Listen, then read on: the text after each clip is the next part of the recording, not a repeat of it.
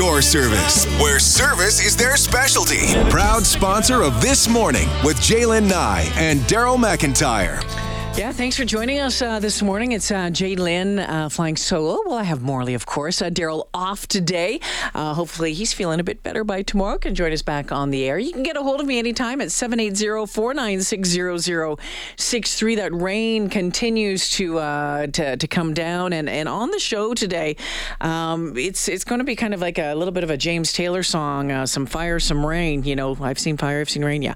We're going to talk about the 10-year anniversary of the Alberta floods. That is like right now.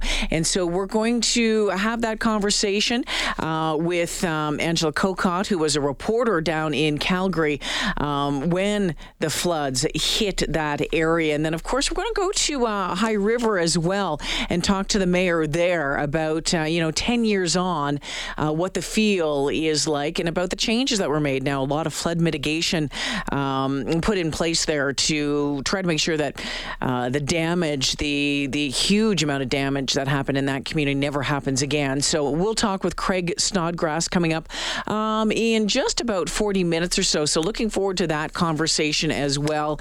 And then later on in the show, going to head out to Edson. The mayor of Edson, Kevin Zahara, going to join us. Good news there as well that the fire situation there, because of the heavy rain, has been tamped down. So, what this rain does for that situation there, it's been crazy when you take a look at what's happening. I mean, there's snow. There's snowfall warnings in some parts of the province as well. Out, Jasper and Banff. I think there was up to 20 to 30 centimeters in some areas at the higher elevations. We know that there was some video out. I don't know if you saw it on... it was on one of the Instagram sites that I saw, but just outside of Hinton, that there was the snow all over the highway. So pretty interesting. We know that that there's a number of people that remain in hospital following that horrific crash in Manitoba a couple of days ago. And the investigation continues. And we know from the Humboldt Broncos bus crash that investigation is going to take a very long time. Sarah, is that Sarah? She's good to go? Okay, awesome. So we know that today that there's a news conference set to be held in Manitoba about that crash. The Premier of Manitoba, along with senior RCMP and health officials, are expected to participate. Sarah Offin is a reporter with Global News. Of course, she joins us. Sarah, welcome to the show. Thank you for making time. Thanks for having me. What are we expecting today from this news conference? Well, I think there's a lot of questions around that, and still a lot of questions around this investigation. You know, there's been people that have been calling the safety of that intersection into question. There's even been some questions about, the safety of these handy buses, the visibility from them, and these are going to be factors that, of course, RCMP are going to be looking into as they continue also to look into that forensic analysis of the dash cam video. But we're also waiting. We know health officials are expected to be at that news conference as well. We're still waiting to hear how the other 10 survivors are doing. We know that 6 at the last update, which was on Saturday, still remaining in critical care. And from what we're hearing in the community, people are concerned about whether they're going to be able to rejoin this community. And so waiting to hear more from health officials in that respect, waiting to hear from RCMP as well of course, as what the Premier is going to have to say about all of this. Has there been the opportunity, do we know, to speak to either of the drivers? Yeah, well, and that is one of the other big questions.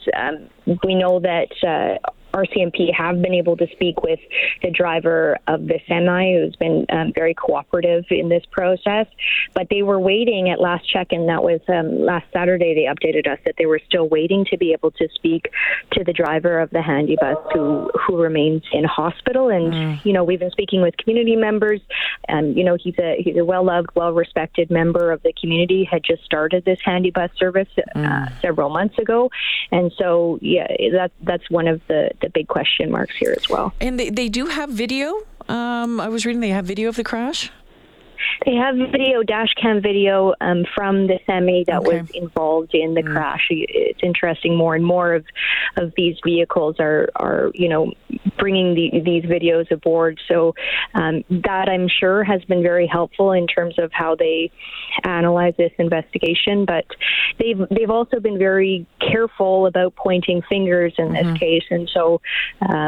We'll see what they have to say on that front today. Sarah Offin joining us this morning. Sarah, we know, obviously, you have 15 seniors from a community killed in a horrific crash. You have 10 in hospital. Dauphin is not a big place. This is, as we've seen with Humboldt, the bus crash involving the Broncos years back. This rips a hole in a community. Tell me about Dauphin and this over the past couple of days, over the weekend, and how they're trying to come together, support people, honor those who had died and those who are injured, and support their families.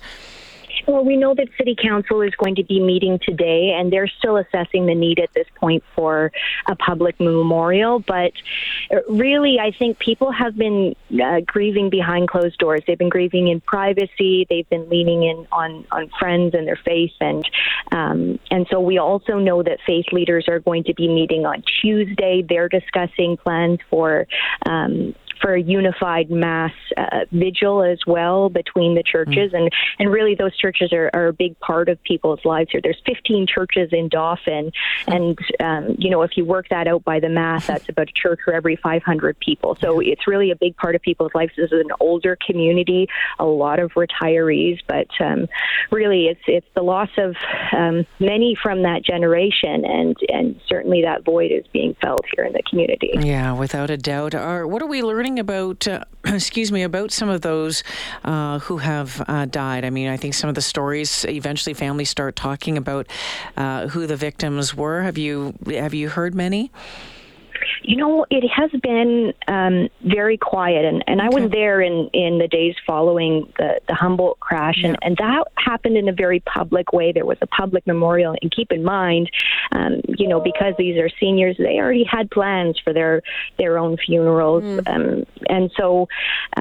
Yes, this is really being done much more behind closed doors, but we are hearing from some people. I have spoken with some family members. There's a granddaughter of the woman, Neddy Nakonichki, who she says she was an incredible Baba. She has 8 grandkids, 5 great-grandkids, another 6 on the way. So, these are some of the stories that we're hearing, but for the most part, it's really happening behind closed doors at this point, and we're really trying to be respectful of that as media here. Of course. Sarah, what time is that news conference expected to get underway today?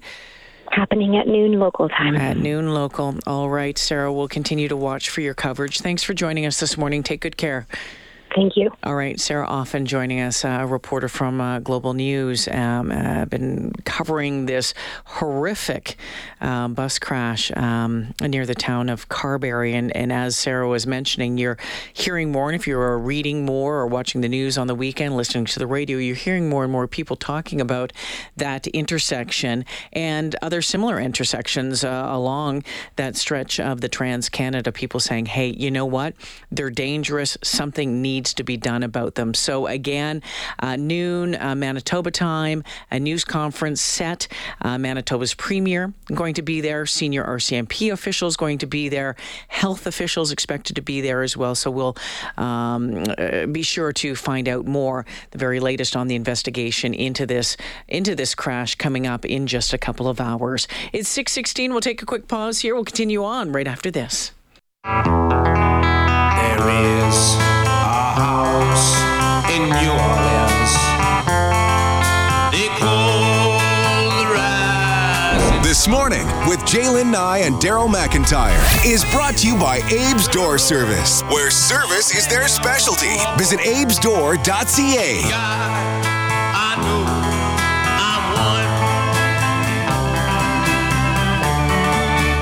one. It is is 6:19 on this soggy Monday morning. It's been a soggy weekend, and we'll keep you updated. That rainfall warning remains in place, but it's supposed to taper off to showers just later on today. Wow. Not that heavy downpour. It's coming down pretty good. Now, is this Yes. just obviously in the city, but is it getting the fires as well? It has been in. I'm not sure about northern Alberta where we were seeing some, but I think that Edson, Drayton, Whitecourt, things better out there without a doubt. So we're going to talk with the mayor of Edson coming up in just a little bit. So what is your earliest memory?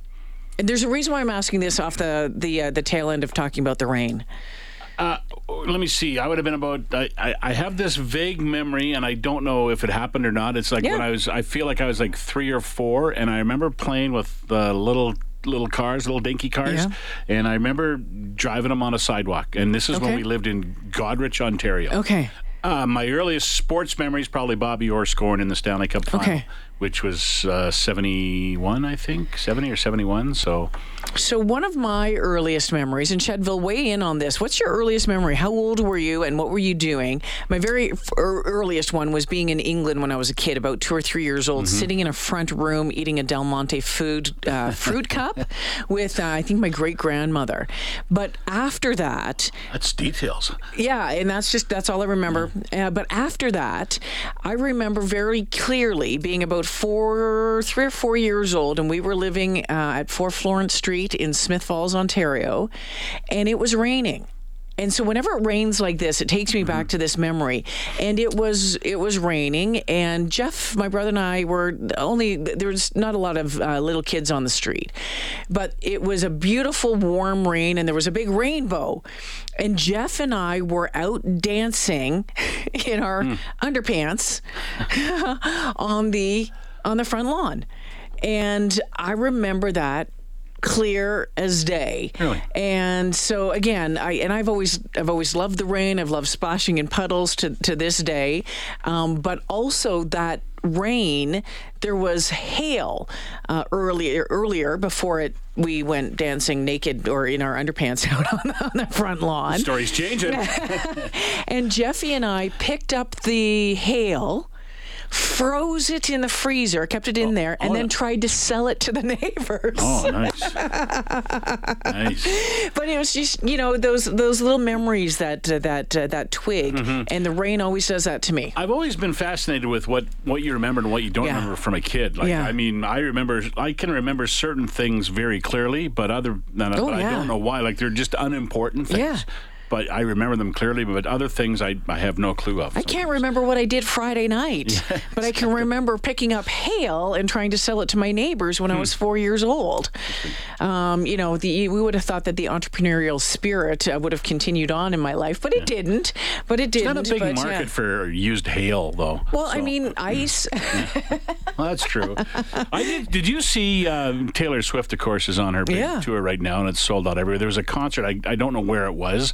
It rained through the whole concert, and the fans got absolutely soaked. Someone has rainwater from the Taylor Swift concert in a jar, and they were trying to sell it.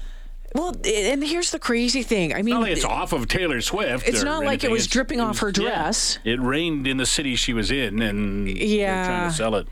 Some of the stuff that you can find on eBay and that sort of stuff, like the potatoes that look like Jesus or the potato chip that looks like Mr. Bean, I don't understand. But some people make money on that stuff. They do, or they it's wouldn't wild, do it. Or they wouldn't do it. Yep. And that is just a bizarre thing. So, your earliest memory. What do you remember at 780-496-0063? The other thing I remember is my brother stuffing leaves into my dad's barbecue. This is around the same age, and he got in trouble for it. I bet he did. He got a lot of trouble for that one, because he also told me to, when I tattletaled on him. And as my mom heard, and he ate soap. It's 6:24.